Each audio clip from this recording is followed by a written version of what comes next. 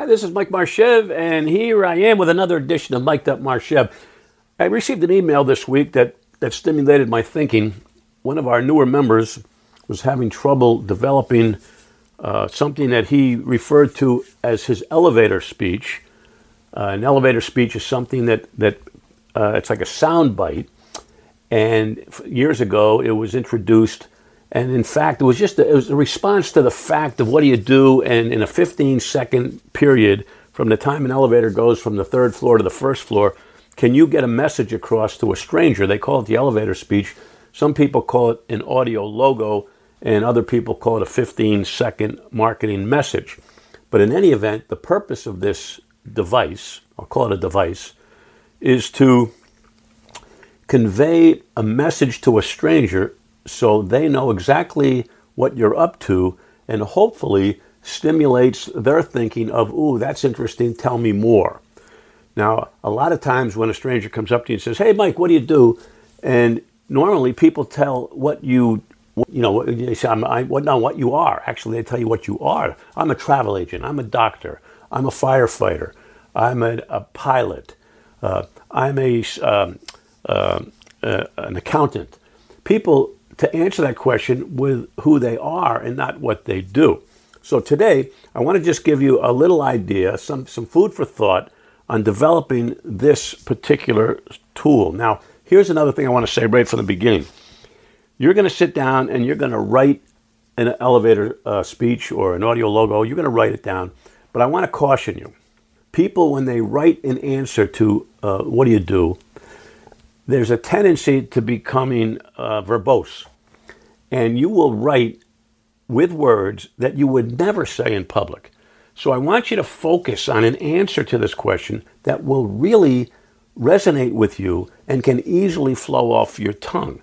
Not just some esoteric, oh, this sounds really cool. Because in writing, it will sound really cool, but in person, you would never say things like that.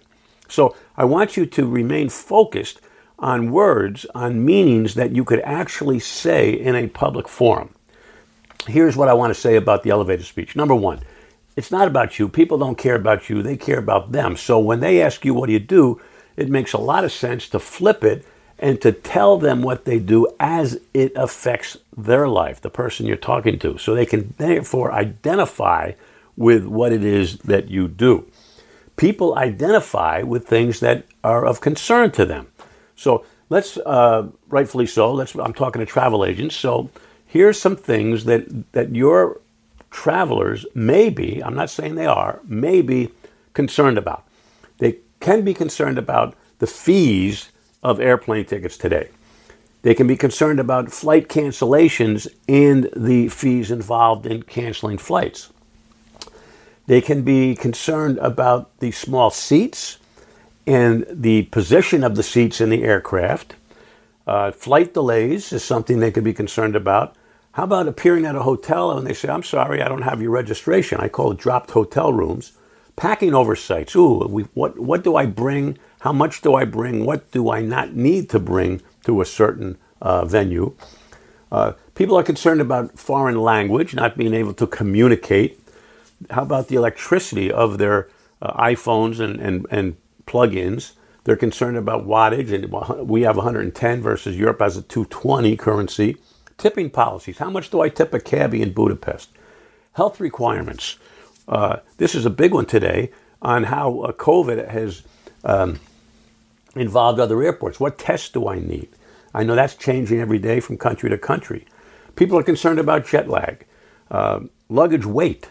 The over 50 pounds and you get zapped with a huge overage charge. Customs, passports, visas, government warnings.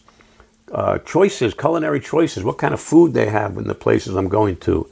How about emergency contact? Who's the right person to contact in case of emergency? Who is actually in position to help me when I'm in an emergency? Insurance, do I need it? Don't I need it? What does it cover? FOMO, fear of missing out. People are concerned about what if I go to Hungary and I don't see the shoes on the side of the Danube? I didn't know about the shoes on the side of the Danube. What if I miss out? I get home and people say, oh, did you see such and such? And you say, no, I had no idea it even existed. Pet sitting. More and more people are concerned and staying home because of their pets. Who do you trust? Is there such a thing as a trusting pet sitter today for when I go away for a week or two? And I have another one, transportation to and from airports. That's also can be a concern. So those are the concerns of the people. So in your elevator speech, doesn't it make sense to address 1, 2, or 3 of these concerns, hoping that you hit one of the hot buttons? I think it does. I want you to think about it. I can't answer that question for you. One of the best ways to find out what your client's hot buttons are to ask them.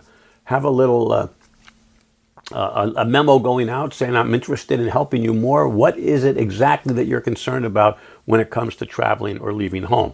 Ask the people, and then you will know exactly what the hot buttons are. Here's a little clue on how to start writing your elevator speech. The first, it's you, I, the pronoun I, and then you put in a verb. I work, I create, I investigate, I ensure, I maximize, I minimize, I research. It's a verb of what you do immediately after the word I, or my company researches, my company creates, okay, or I create. You get the message. Then, after the verb, you answer the question, for who? I create for single women. I create for families. I create for corporations. I create for family reunions. You address who it is you are working for or working with. I create trips for single women, for example. And then the word how, by researching thoroughly up to 3 venues to make sure that we hit all of the hot buttons. So it's I, a verb, to who, and then what. Now, you write that down, and I guarantee you the first time you write that down, it's going to sound like gibberish. It's not going to make sense. So there's where the professional editing comes in. You edit what it is you wrote, and you time it, and don't get caught up in the time. I shouldn't have said that. I mean, 12 seconds, 15 seconds, 25 seconds, it doesn't make any difference. Does it flow? Is it something you can actually hear yourself saying? Now, the offshoot, the benefit, the true benefit of an elevator speech is that you will have done your homework and you will now know for the first time what you do for who and how you do it, which will increase your personal confidence level, which will automatically make you come across more believable when you're talking to prospects or new clients. So it's a great exercise. I ask you to do it. I ask you to spend some time creating an elevator speech. Will you ever use it? Maybe, maybe not. But here's another little tactic, if you will. You can say, I know what you're thinking. You're thinking, why should I use a travel agent in this day and age? That's a great question. And then you respond. And you kind of, you don't wait for them to ask you what do you do. You kind of set it up and then you tell them like it is a good question. Last point I want to make is that if you tell me what you think about yourself, I can automatically discount it because it's self-serving. Of course, I think that you think highly of yourself. But if you tell me what my peers think of you, then there's a better chance for me to believe that. For example, Mike, why should I do business with you? Here's my answer. That's a great question. I'm glad you asked me that. The last 3 single women who chose me to work on their vacation did so because A, B, C. You see, it's not what I think, it's what they think, why they chose me. And if you connect with your peers, there's a better chance for you to listen to my answer. So those are my comments today on elevator speech. I hope I didn't lose you. If I do have a special report on the subject, if you would like me to send you a complimentary copy of this special report, send me an email at mike@mikemarchev.com. I'll say it again, mike@mikemarchev.com. In the subject line, write down elevator speech. That's all you got to do. Yes, of course, write a kind note underneath it, if you will, and I will send you a complimentary copy of the special report on an elevator speech. Okay, that's it for now. I'll talk to you next week, hopefully with something more to say, something more meaningful to say, something as meaningful to say, and we'll find out. The proof is in the pudding. Talk to you next week.